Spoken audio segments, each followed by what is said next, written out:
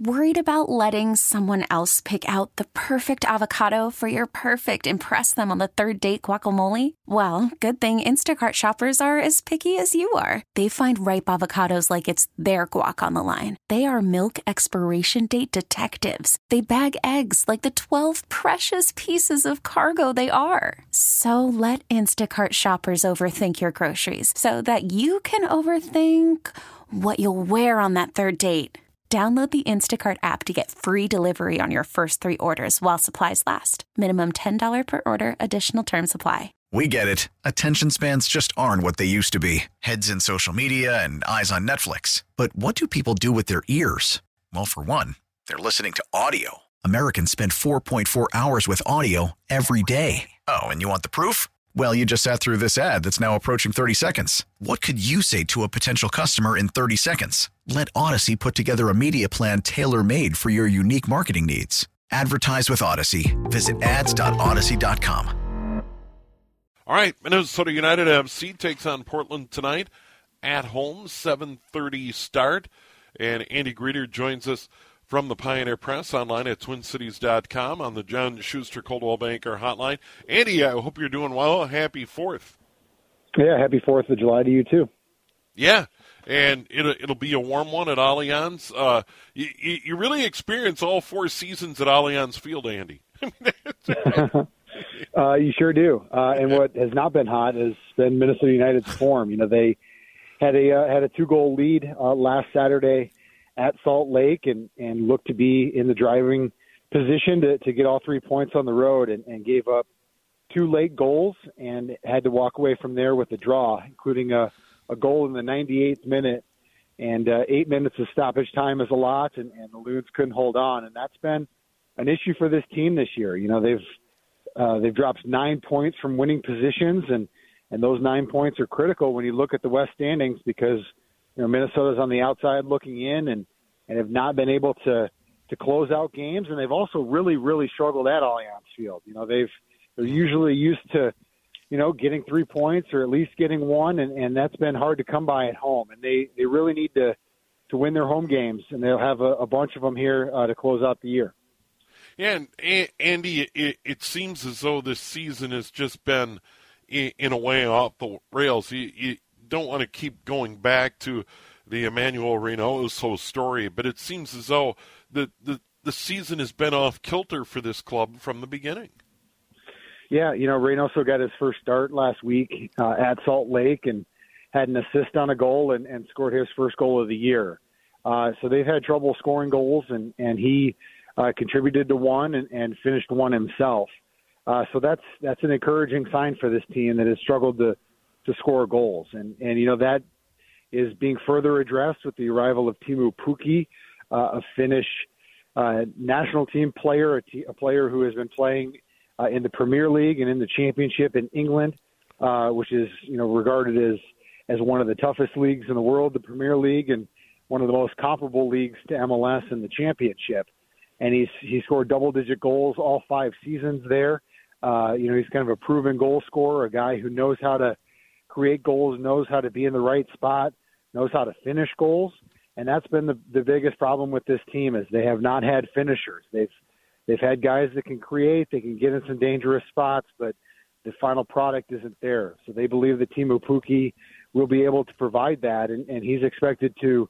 He's working on his visa right now in Finland and should be here pretty soon. You know, he might be able to debut a week from today against Austin, and it can't come soon enough for this team.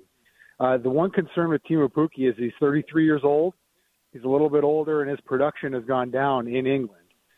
He's been in the Championship, which is the second division there, for 3 years and scored in the 20s his first 2 years and only scored 10 here this last year. Now, the team hasn't been as good. He's been playing out wide a little bit more, which is in his natural position. So I think the concern is how much does he have left? And, you know, Minnesota obviously is believing in him. They're signing him to a designated player contract. He's going to have a substantial wage once he comes in here, and they're expecting him to finish. So they're expecting that level of production to stay at the same level because they've had a revolving door at that position, and they hope it stops with Teemu Pukki. And by the way, Andy, you got a piece at TwinCities.com in the Pioneer Press about that. And the club is looking at other players as well, and you wrote about it in the paper. Yeah, so they're looking to add Ismail Tagidi Sharadi, who's played for New York City, who's played for LAFC, and has had a couple of injuries that he's had to overcome. And they've had to shut down Robin Lod for the rest of the year. He tore his meniscus in May, and he's done for the year. So they need help out on the wing, and Tajuri Sharadi is going to be the guy that they're hoping to get over the line to bring in an experienced MLS player who can provide some scoring punch on the outside, they hope. And then they're also looking to bring in Ethan Bristow, a 21-year-old English player who has a pretty good pedigree, is younger, is coveted down in League Two, which is a few levels below Timu Puki, who's coming over from the championship. But he's got good size. He's got an ability to cross the ball. He's a good left-footed player, a young and promising player. You know, MLS has a roster mechanism called the Under-22 Initiative, which is an opportunity for MLS clubs to sign younger players, to take risks on guys, and they're hoping to get Ethan Barstow in here to Minnesota here this summer transfer window. They need help at fullback. You know, Kamar Lawrence is away with the Jamaican national team. He appears to be on the outs with the club, and this is the replacement that they're hoping to get over the line here in the summer transfer window. Yeah, and I think supporters look at the standings and go, it's July 1, but they're not in a good spot in the standings, and they need to start producing. And as you alluded to earlier, it starts at home. It's so important in this league to get 3 points as much as possible on your home field. Yeah, for sure. And they need to find a way to finish some goals. You know, I think another encouraging thing that they saw last weekend was Sang-Bin Jong, who assisted on a goal to Reynoso against RSL, and in their midweek friendly against Kaiserslautern, a German team, was able to score a goal, and it was his first goal since early May. So that's encouraging for them. Mender Garcia, who's playing striker while they wait for Timu Puki, he was able to score a goal. That was his first goal since late March. So, you know, while it was a friendly and, you know, that kind of exhibition format doesn't count, you know, it's encouraging that guys were able to score goals in those games. It's enormous for their confidence. It's enormous for their chemistry with Reynoso, and it's going to be key here tonight. You know, the Portland Timbers are going to be without Evander, who is their leader in goals scored, in goals created, in chances. He was suspended for hitting a New York City player in the face last weekend. So they're going to be without him, and they're also going to be without a few other key players, Darren Asprilla, Yimi Chara, Sebastian Blanco, some real kind of household names in MLS for those that really follow the league. So it's going to be an opportunity against a shorthanded Portland team to get all 3 points and give the fans a Wonderwall like they have so infrequently seen and been able to sing here this year. No, and Andy, beyond that, Portland is another club below the line, if you will, in the standings. So this is important, and granted, it's only July 1, but there are only so many opportunities to make up ground. Yeah, for sure.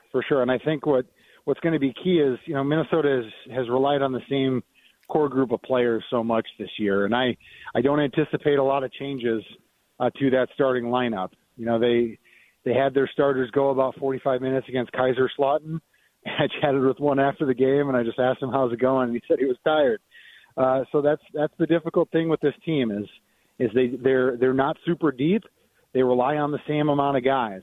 So are those guys going to be able to put in the full 90? Or are they going to be able to make the smart changes at the end of the game? You know, last week at RSL, Adrian Heath brought on some defensive substitutions. Adrian doesn't make a lot of changes. He's usually the least likely manager to make substitutions at the end of the game. And he made quite a few at the end of the RSL game and brought on a number of defenders and kind of, you know, if the will in soccer parlance, parked the bus and tried to, you know, kind of stymie RSL. And I asked him if that kind of invited pressure, which I think it did. And Adrian said, no, that wasn't the case. It was more about executing in those spots. And, you know, they had a back five, and their middle center back, Brent Coleman, let Justin Glad in front of him, and he scored the equalizing goal. So it's really about execution. It's really about kind of making the smart tactical changes and also kind of, making the opponent earn it, right? Not conceding possession in your own half and inviting pressure. And it'll be interesting to see how they handle things here tonight, if they go to the same kind of tactic and strategy, or do they kind of be more on the front foot when they have the lead. And I'd imagine that they do, just because they're home, and that's usually how they approach things. So it's going to be a key game, and the tactics of how they do it will be vital within it. All right, Andy, professional athletes train hard, goes without saying, whatever the sport. And I would assume, the training in week for a Major League Soccer club is grueling. The one thing I'm wondering, and I haven't seen a lot written about it, how do they deal with the terrible air quality we've been dealing with off and on all summer, and how that impacts training? Because there's some days where it's like, I'm not sure I even want to go out and mow the lawn. The air quality is so terrible. How do they get their training in and get their reps in when the air quality is so terrible? And, cardio is a huge part of this game. Yeah, for their Wednesday friendly against Kaiserslautern at Allianz Field, I was wondering if they were going to be able to play that game given the air quality here earlier this week. And I had heard that they looked at some of the air quality that was going on in Chicago, and I think the Cubs and the White Sox were playing during much higher air quality issues earlier in the week. Obviously, a different sport, different demands on a body. Yeah. But they kind of looked at that as an example, and the air quality wasn't as bad here, and they were monitoring it, and felt like it reached a level and then kind of it fell below that. They don't mid-season. It's not so much heavy grueling reps, right? It's mostly about sharpness, about form. It's not so much about grueling fitness days, especially when you have a condensed schedule like this. So it's a lot more maintenance at this time of year, kind of worrying about the little minor knocks and injuries that they have, as opposed to some real grueling, physically demanding sessions. Yeah, you still wonder, about how it impacts, the high-end athletes. If they feel it, they must, because it certainly has been miserable. Well, Andy, always good to visit with you, and look forward to your coverage of tonight's game against Portland in the Pioneer Press, online at twincities.com. Thanks, Steve. All right, there he is. Andy Greder, good enough to join us, and, of course, covers Golden Gopher sports as well. We get it. Attention spans just aren't what they used to be. Heads in social media and eyes on Netflix. But what do people do with their ears?